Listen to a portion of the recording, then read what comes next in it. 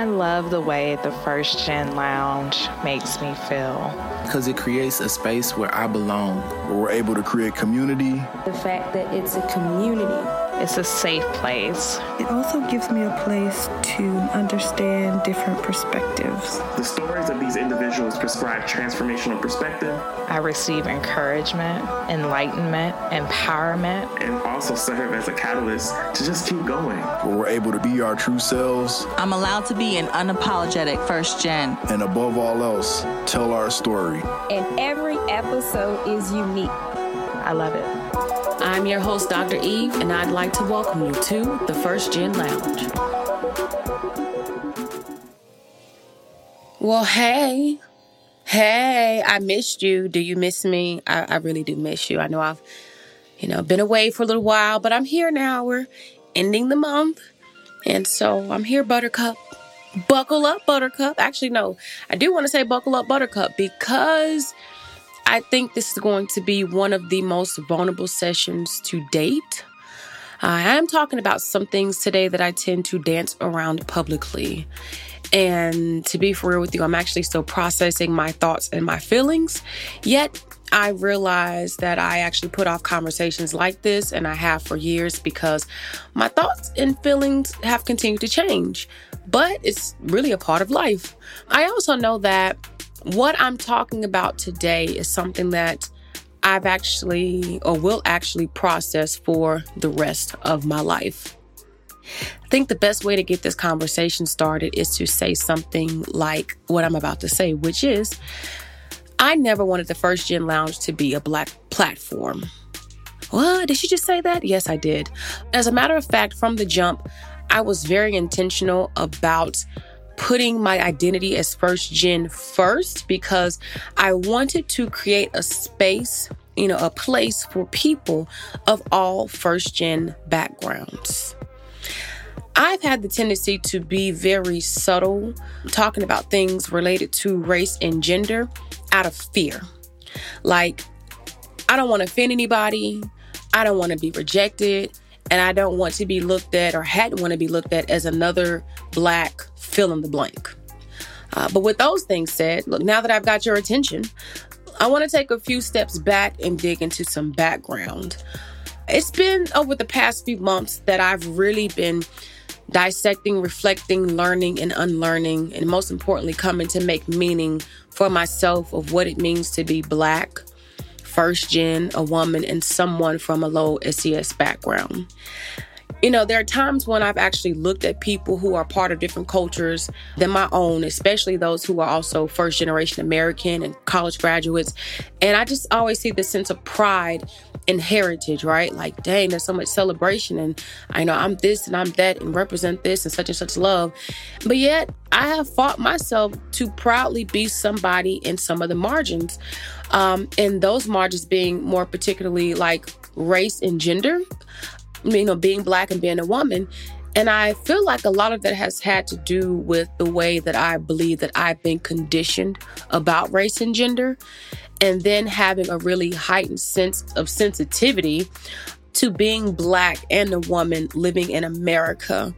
When I think about all the things that are going on in the world around me, I have found myself to be uncomfortable a lot of times because of where I live, to be in this free country and to yet understand that things are still happening that are seemingly unbecoming of what it means to be an American.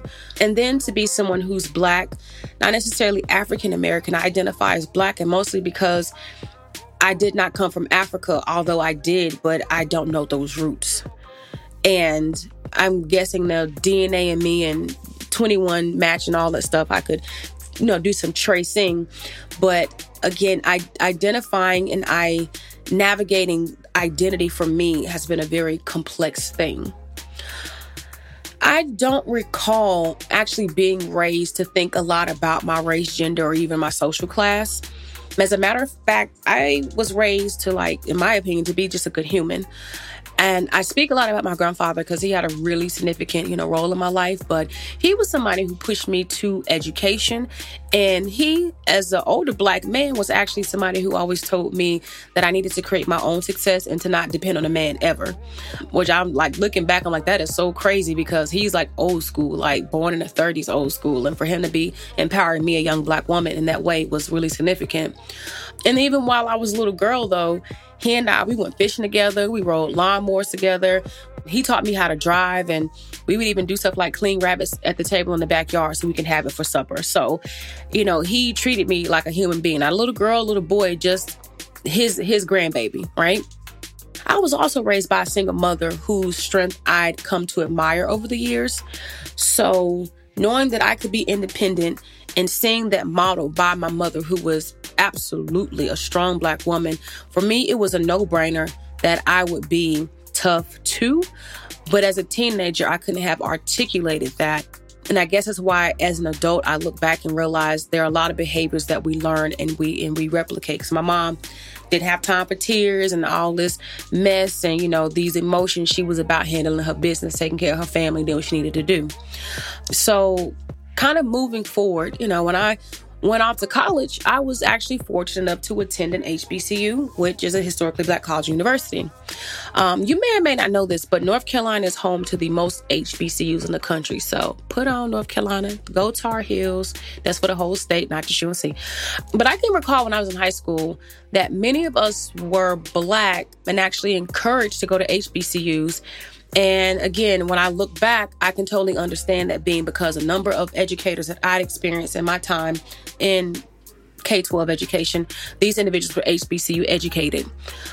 And while I was in high school, though, I had a very diverse class of individuals that I was around, like not just class, social class, but people from all backgrounds and walks of life. So being in a space that was culturally, socially, economically diverse, it was just nothing new to me. It was actually a really, really great experience.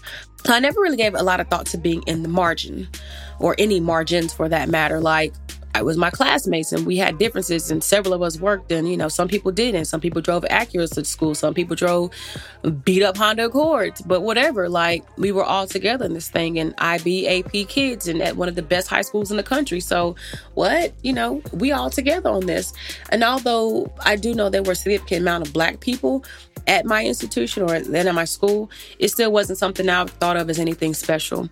So again, fast forwarding, while I went to an HBCU, I didn't think much of being Black or a woman. Although there was this one time that I had a situation, and I thought about this a couple of years ago when I had cut my hair off the very first time and I was rocking this fro and I decided I was finally going to get my locks because my goal with cutting my hair was always been to get locks. Actually happened to be doing an internship that summer, and I was told by my supervisor, who was an older Black man, that I actually needed to change my hair because the way I was planning to wear it wasn't going to work for corporate settings. And thinking that he knew better than myself, I relaxed my hair and went back to my little, short Marcel curled hairstyle, and again, just didn't think a whole lot of it.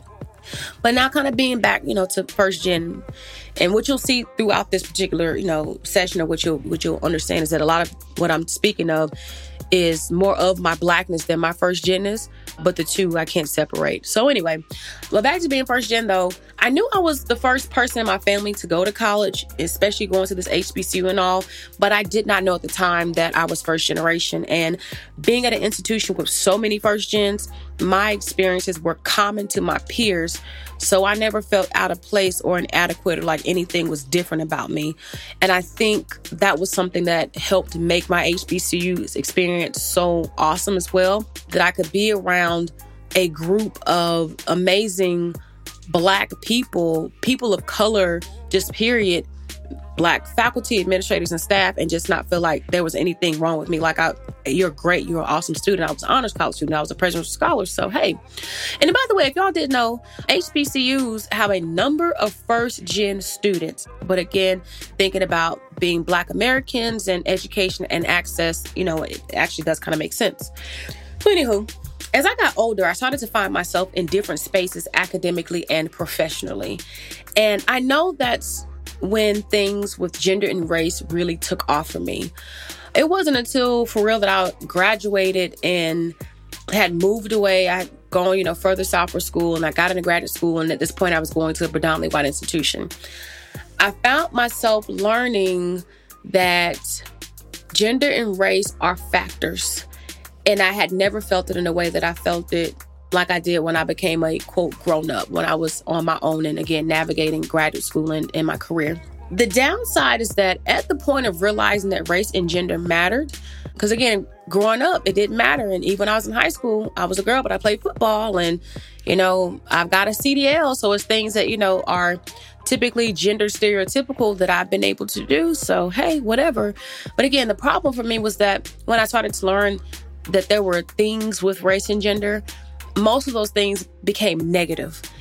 And what I started to feel like I was being exposed to, even through stuff like research, all I could see was the disadvantage. But then also I started to have the lived experiences of being disadvantaged, just being a grown-up. So to be Black, to be a woman, to be, again, from a low SES background, per society, and not just her, let me go back, not just from a low SES background, but to have had a single parent. From that societal perspective, I was bound to be like a failure. Like statistics, the odds were against me to be, quote, successful, whatever successful looks like, right? But I don't think that it helped much, during my early adult years either, that even in my professional journey, I rarely looked to people or saw people, Black and especially Black women, that were in my immediate environment that were doing things that I wanted to do at the time. So it's interesting to see how our experiences in our life can shape us one way until something happens. Because all until I had graduated from college, this race and gender thing wasn't a big deal. And I graduated and finally stepped into, quote, the real world, and I feel it. Because even my job through college was, working with all Black staff. And though I worked at a deli when I was in high school and I had a few other jobs, majority of the people were Black. And again, I was treated as an employee. I never felt like I was treated as a woman or a Black woman. I was an employee because I worked with, again, a lot of people of color. So you'd be like, well, you told me all that. So what happened? Why you want to talk about being Black now and why Black things matter? Why do you want to talk about being Black? I've had several things to happen, and this has been over the years, but I've been more aware of over several months. Actually, a couple of years, more aware of, actually. I'll put it that way. Here's one thing. A few months ago, I was afforded an opportunity to join a group of game-changing Black professionals whose primary reason for existing is to put conversations about Black first gens on the table. Now, while I had a hunch about it before, it was the first time that I was absolutely sure that there is literally nothing at all written about Black first gen students in research, okay? Like, can you believe that we weren't able to identify but maybe one article for Black first generation college students? And while there are several things about being first gen, nothing about being specifically Black and first gen. And that was a thing that blew my mind, because here I am, even with this platform and this podcast and doing this work and, connecting with folks and kind of seeing things and looking at literature and making references. And again, it's just like, dang, there's something for Black first gens? But wait a minute, I'm a Black first gen. I'm a Black first gen. But even then I wasn't, calling myself Black first gen. I mean, I still don't want to necessarily say it. I'm Black first gen, but let's be for real. I'm Black and first gen. And so that's one thing that happened. I said, okay, cool. So who's going to do something about this? And I think that's the question at hand. Who's going to have these conversations? Who's going to do this work? Who's going to help change and influence higher education in a way that continues to be supportive of students, not only of color, but who are Black, but of also this first generation identity? Because what I know through my life's experiences, and I've said it a few times, thus far, is I'm Black, I'm a woman, I'm first generation, I'm from a low SES background. Those are just a few things that make up the intersections of who I am and what I am. And I can't dissect those things. They work together to make me who I am, right? And so thinking of that, I had my first bit of curiosity, like, man, I should really give this Black first gen thing a little more attention, because I know that it matters. But then it moved into something else that happened back a couple of months ago. My life partner had a birthday celebration And a part of his goal for his celebration was to support Black businesses when we had gone down to Atlanta. Now, in the midst of him explaining to someone his rationale for doing this particular thing the way he did, I overheard him mention that he was pretty much compelled to support Black-owned businesses, especially since his wife was an entrepreneur and a Black-owned business, who had a Black-owned business. And he understood the need for support and was doing for others what he'd hoped that people would do for me. Listen, got me all the way together. And I remember just kind of sitting with that thinking, damn, that really means something, because the impact and the financial impact that me having a business and being Black means in my house has even shaped the way both of us have felt about approaching Black businesses and wanting to work with Black businesses, or at least being supportive of Black businesses. And that's not saying that I'm one of those people who's jumped on only support the Black businesses and put money back into the Black economy kind of people. But I do understand the importance, and I would want to say even the vitality of investing in Black businesses and being able to empower other Black business owners through patronizing their businesses, because I feel it. And so I could even say that I know the most significant influence of me feeling and seeing and understanding my Blackness and my womanness has definitely been being a small business owner. And I've noticed over the past 2 years or so, unlike sometimes before, I have taken a greater interest in supporting Black people, women, and again, especially Black women, because of the things that I've gone through and that I'm going through. I find myself more empathetic and more patient, because I get the process of becoming and of being sisters and then being a community, like all of that. And if I can just be real candid, hoping I can be real candid. I can be real candid. Cool. I have had and did have so much anxiety about being a Black business, because it's like, here are the challenges that are stereotypical with professionalism and customer service and people trying to get the homie discount. Like, for real, when I published my first book, how many people hit me up and was like, yeah, where my book at? What? Why should I be expected to give you my book? This is a product. And I put in the work and the effort, and it is something that is helping my business. Why not just hit me up and buy the books? Or I even had, another person to request a large amount of books from me, apparently looking out, supporting, and then ended up not even buying the books. And I had to go through the process of ordering the books, getting the books to the house, signing all the books, doing the labor. And then it was like at last minute, nothing. And I didn't even get anything back, no love shown or any of that, right? But anyway, and then it costing too much. Why sometimes do people look at Black-owned businesses and be like, they cost too much? If they say that's what their worth is, that's what their worth is. And we as people of color, especially Black people, have to already sometimes fight through some of the things of knowing our worth, but then to know our worth and then to have the criticism of people who are trying to invest because they're looking for the hookup or trying to find something for cheap. That's not fair. That's not fair. Would you do that to people of other backgrounds? And people know that, why do we look at some businesses of people from other colors and think that they are more valuable than Black businesses are? And research even shows that. It suggests that, we as Black people can do that. And I'm speaking from Black because I'm Black, right? And then there's the other part of it. That's the funding. So to have all these challenges, where I'm getting my money from, getting funding, we know that Black people are less likely to get funding, and most of their funding comes to support. The literature, the data is out there. And here I am with all these thoughts in my mind, especially when I was thinking about the fact that, Eve, you can't change the fact that you're Black.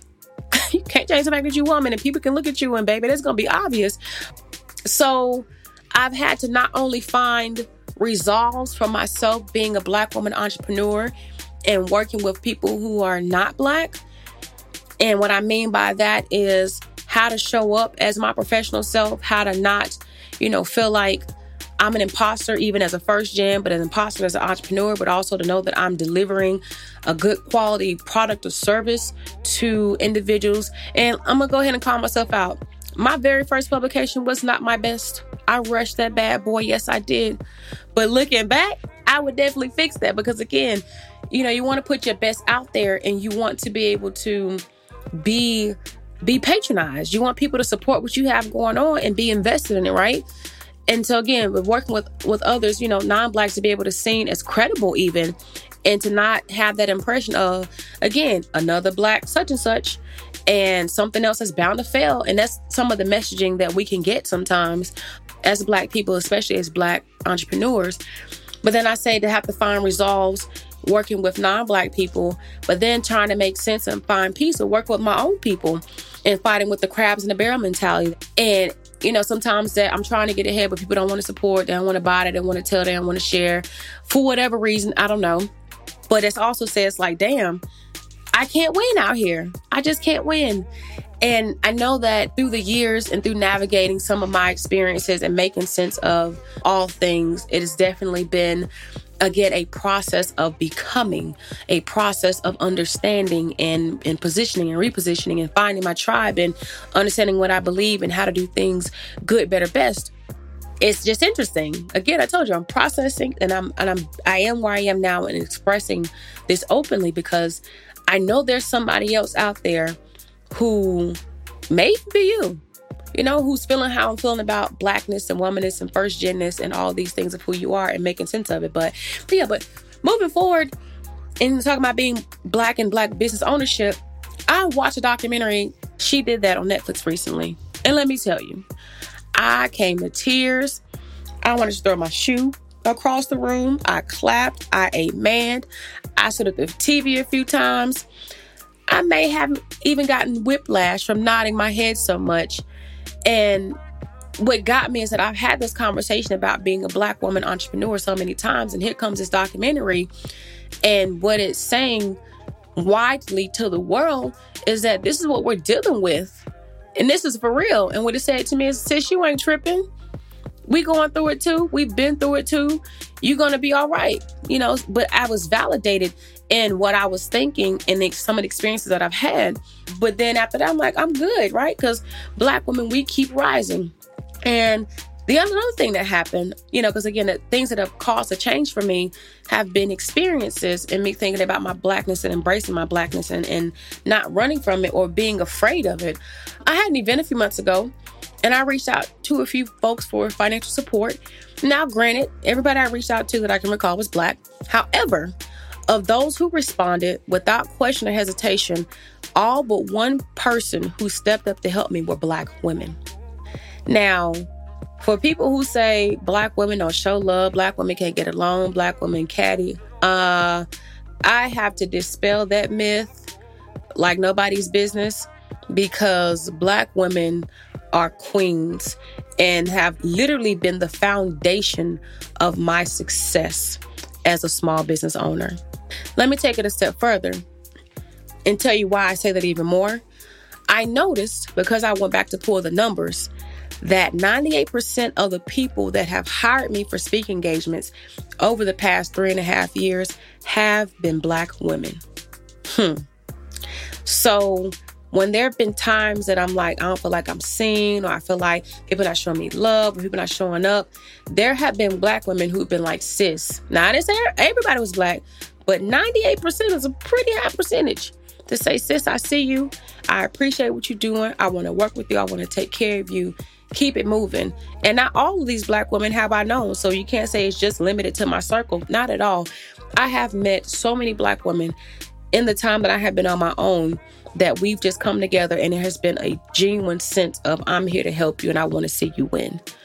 So that's also been a part of my thought process and my changing of why I want to talk about being Black and why I even have felt guilt about not having fully embraced this Blackness because of that, again, that fear, which we'll talk about a little bit more.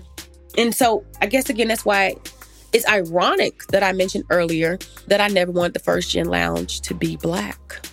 And yet every time, I think about it and looking back on the past almost 2 years that the First Gen Lounge has been in existence, I realized that one, the number of people that I've met who are Black have not known that they were Black First Gen has been fascinating.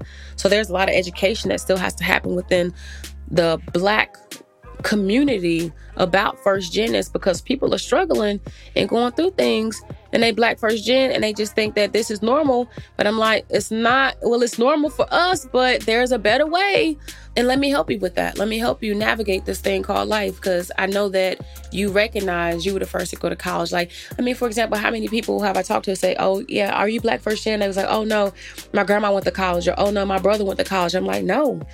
Being, a first gen is contingent on these parameters. If neither of your parents have a 4-year degree and you do, you pursued one, you're first generation, and oh my gosh, how the light bulb comes on. And then number 2, thinking about the podcast, the number of guests who've been on the show, that was not intentional. And I've had people to actually just pitch themselves, and I have worked through my tribe. And so I guess it even goes to show that there are a number of people on my tribe who are people of color, who are Black people, getting recommendations. Or if I just put it out there, hey, you want to be on this podcast, and people come through. But in the beginning, I would have never said I'm going to have 5 white, 5 Latinx, 5, Arabic, 5 Black. Who's trying to be on this show? Who want to tell their story? And people have naturally gravitated toward the show. And I do believe some part of that has to do with the fact that I am Black. And being able to see me as a Black woman who's first gen, and be able to identify, but also to be exposed in, different circles of influence where they're Black people. And a few years ago, the Black Alumni Ball, I had actually gotten an award for them. And I was so grateful that as a Black person, there was something positive and something exciting and rooted in Blackness, and that was being put out there. But again, there are people who are doing amazing things in Black spaces and in Black situations, and it's being able to say it's not all bad. And I know that it's not all bad. I've known that. But even in thinking about the guests that come onto the show, the people that I've met, a lot of it has to do with just where I guess I'm showing up and who I'm around and what I'm doing. But that doesn't mean, kind of reminds me of HBCUs, it doesn't mean that just because you see Black that it's not for everybody. It's for everybody. It definitely is. And then the third thing about the First Gen Lounge, again, in spite of the fact that I was like, yo, I don't want this to be Black. The vibe, period. When you listen to the show, you very well hear these tracks in the background, and it's a whole mood. But it's who I am naturally. So when honoring who I am naturally is just a Black vibe. And I was like, yo, you're going to have to get yourself together. Because I'm going to go back to something I said earlier. I felt the conviction that if I'm preaching, be who you need, and if I'm truly living to inspire others, am I contradicting what I'm preaching if I'm not fully acknowledging all of who I am? Or even better of that, when I say not fully acknowledging, not straight up saying Black this, woman that, Black woman this. Like, that's cool if I say that. It's okay, and if the work that I'm doing is giving a marginalized group of people something to believe in, if it's helping a marginalized group of people grow and be better and overcome. So if what I'm doing out here is really making a difference and it's changing lives and it's positive, why in the world would I hide behind fear when it's obvious on so many levels that there is work that needs to be done? And y'all, I've really been getting on myself, because I'm like, yo, this is crazy that you feel this way. What's making you feel this way? Is it society? Is it, getting all the statistics that you're saying? Is it the redlining? What is it? And I'm like, no, but people can't get better or do better if they don't know better. And if somebody knows better and can tell you better or help you be better, why not? Why not? Somebody help me. And the greatest conviction was that I am doing Blacks, women, and Black first gens a disservice by not embracing the intersections of who I am, because I just can't change these things. I said it before, I can't change these things. I have to lean into it. And that doesn't mean that I'm going to be out here wearing dashikis and throwing up the fist. But that does mean that I very well have a greater sense of responsibility, because when you realize that people need help and people we have a tendency to look to people who look like us. Let's just be for real. We can be inspired by any and everybody, but there's something like being able to look to somebody who's been through what you've been through and understands your life's path. I'll be for real about that. And for me, it was also feeling like, well, at the end of the day, I can't even liberate and empower folks who look like me and come from where I come from if I'm not doing it for myself. And I believe that I can't tell you anything that I can't fully live, or that I can't be, or that I'm not doing. Like, it's important, right? At least I think it's important. And so all of this to say, because you're like, oh, you done had your awakening, girl. You there. I was just so scared of being blackity black. I was scared that I wouldn't be good enough for my own people and they wouldn't invest in me because I don't have a large following on social media. I ain't famous. I don't have, a certain amount of money, and I ain't go to an HBCU, and my waist and my, butt want to start all this blah, blah, blah, blah, blah. Because sometimes within, I feel, my black culture, we can be critical. And, if you ain't famous or got a name or got a brand and you ain't somebody big, sometimes we ain't trying to invest a fool with people. Sometimes. No, as I said, sometimes, not all the time. And then I was just scared that to own my black assness, that I wouldn't have the support and the interest of people who were not black for this platform, for anything else that I do. But it's like, well, regardless if I felt like that or not, they still gonna look at me and see that I'm black. And it's just what it is. So there's no getting away from being black. There's no getting away from me being a black woman. So it's almost like one of those damned if you do, damned if you don't kind of moments. And in my head, which I feel like, talking to other black women entrepreneurs and other black entrepreneurs, period, these are conversations that we have in ourselves, but not out loud. Because the criticism of the judgment or the understanding of, where we belong and what to do and what not to do and what rules to follow. Do you follow black rules? Do you follow non-black rules? How do you go out here and get it? How do you not hate another sister? I am very well a speaker. And I have had it before where I could not make it to an engagement that somebody called me for. And I reached out to somebody else who I knew was a speaker and was like, yo, can you do this? Because I understand the importance of being able to pull other people up. But I also know that I'm not going to allow myself to be used either. And so navigating what's enough and what's too little. Am I being too white? Am I being too different? Am I relatable? Am I too black? It is a genuine challenge to navigate all these things and then to show up and present and to be this best version of yourself, knowing that the version of who you are continues to change. And that's not a bad thing at all, because every day we are changing and we are becoming, because we are exposed and because we are giving perspectives and because we are learning. But I know one thing. I don't have to be scared or unapologetic, because it is what it is. I'm black and I'm a woman, and I was created this way for a reason. And just because I'm a black woman, it doesn't mean that it takes away from anything that I am, or it takes away from anything that I can do, honestly.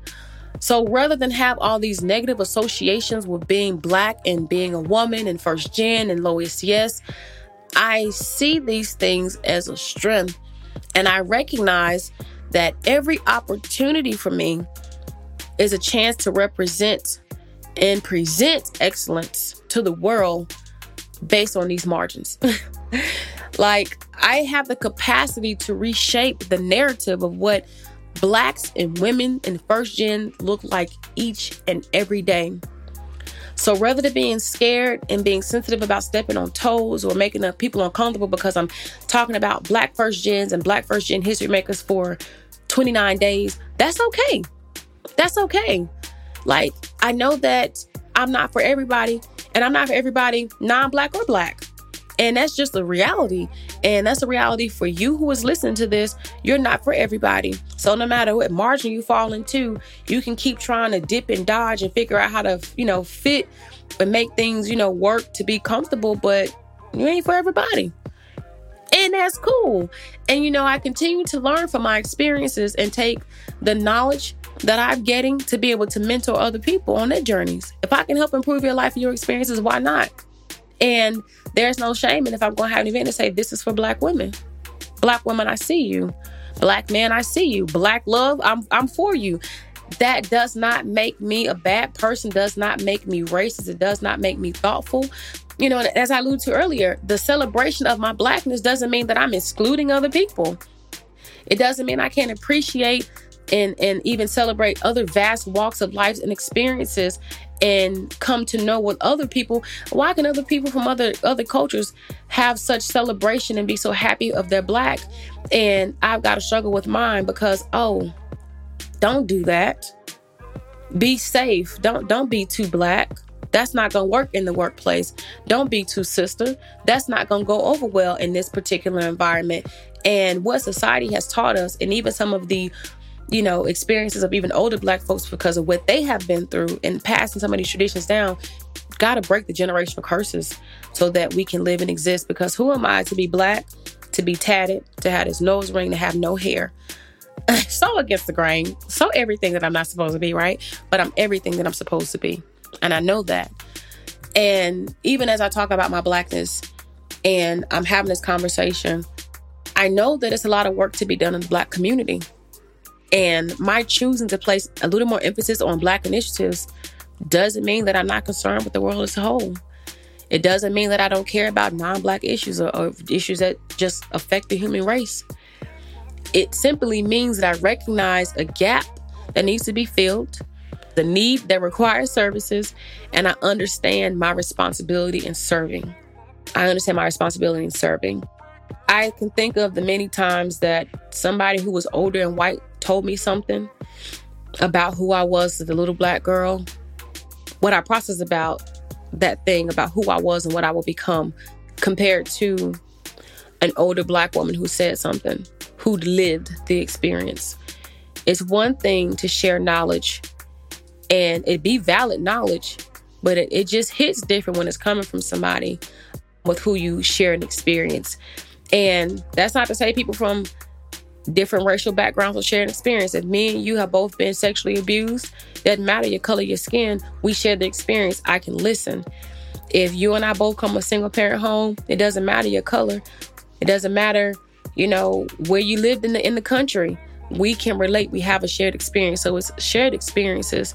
But even from a racial perspective that I'm understanding, and from the role of gender, I'm understanding there are some things that just hit different when it comes to somebody who you can relate to on many levels. It just takes the understanding deeper. I feel like, and higher rated me, I feel like I finally completed the 5 stages of Cross's racial identity theory. Or rather, if you haven't heard it before, I've gone through the process of becoming Black. I don't think that my process of becoming Black is something that, it's not just today. It's not a yesterday, last month. It's an ever ongoing thing, for me. And for many people, be it that you're a woman, that you are Black man, Latinx, Asian, people of color. Hello.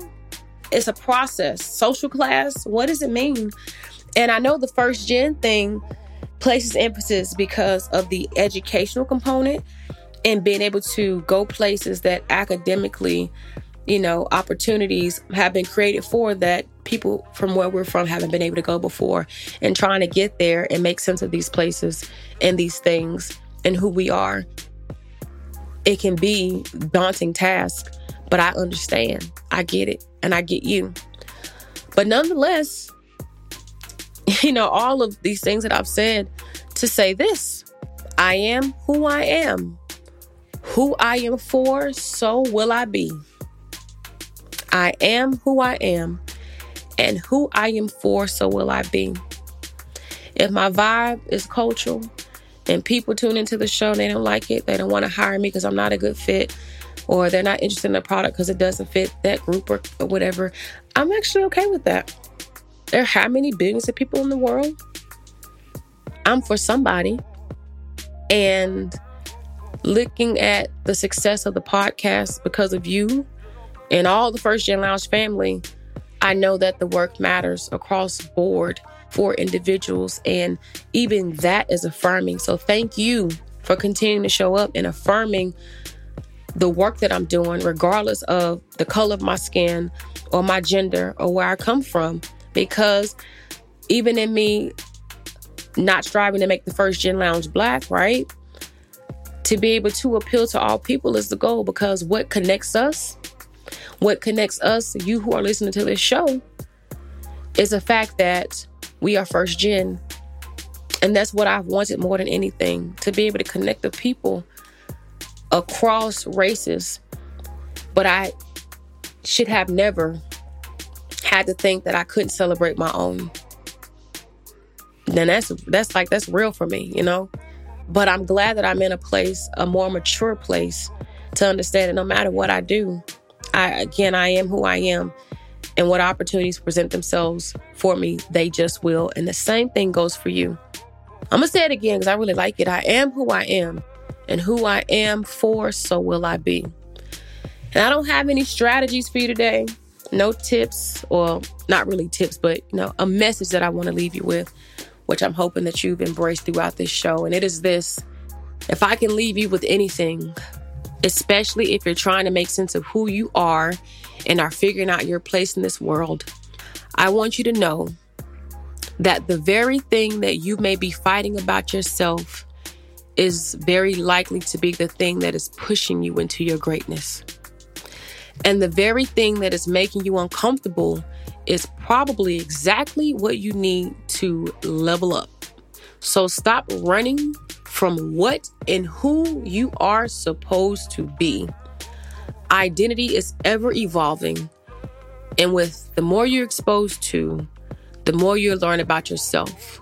So at any given moment, don't apologize for being who you are. Don't feel bad for what you believe. Don't run, or don't think that you owe anybody, that you're any less or any more even than other people because of your circumstance. Just be the best version of yourself that you can be, because at the end of the day, that's all that matters. In the meantime, please know that I love you. And I'm grateful for you being in this space. I'm grateful for you being a part of the First Gen Lounge family, for being a part of this First Gen community. Because regardless of where we come from, we First Gen out here, and we have to help each other. Because who else will? All right, I'm out.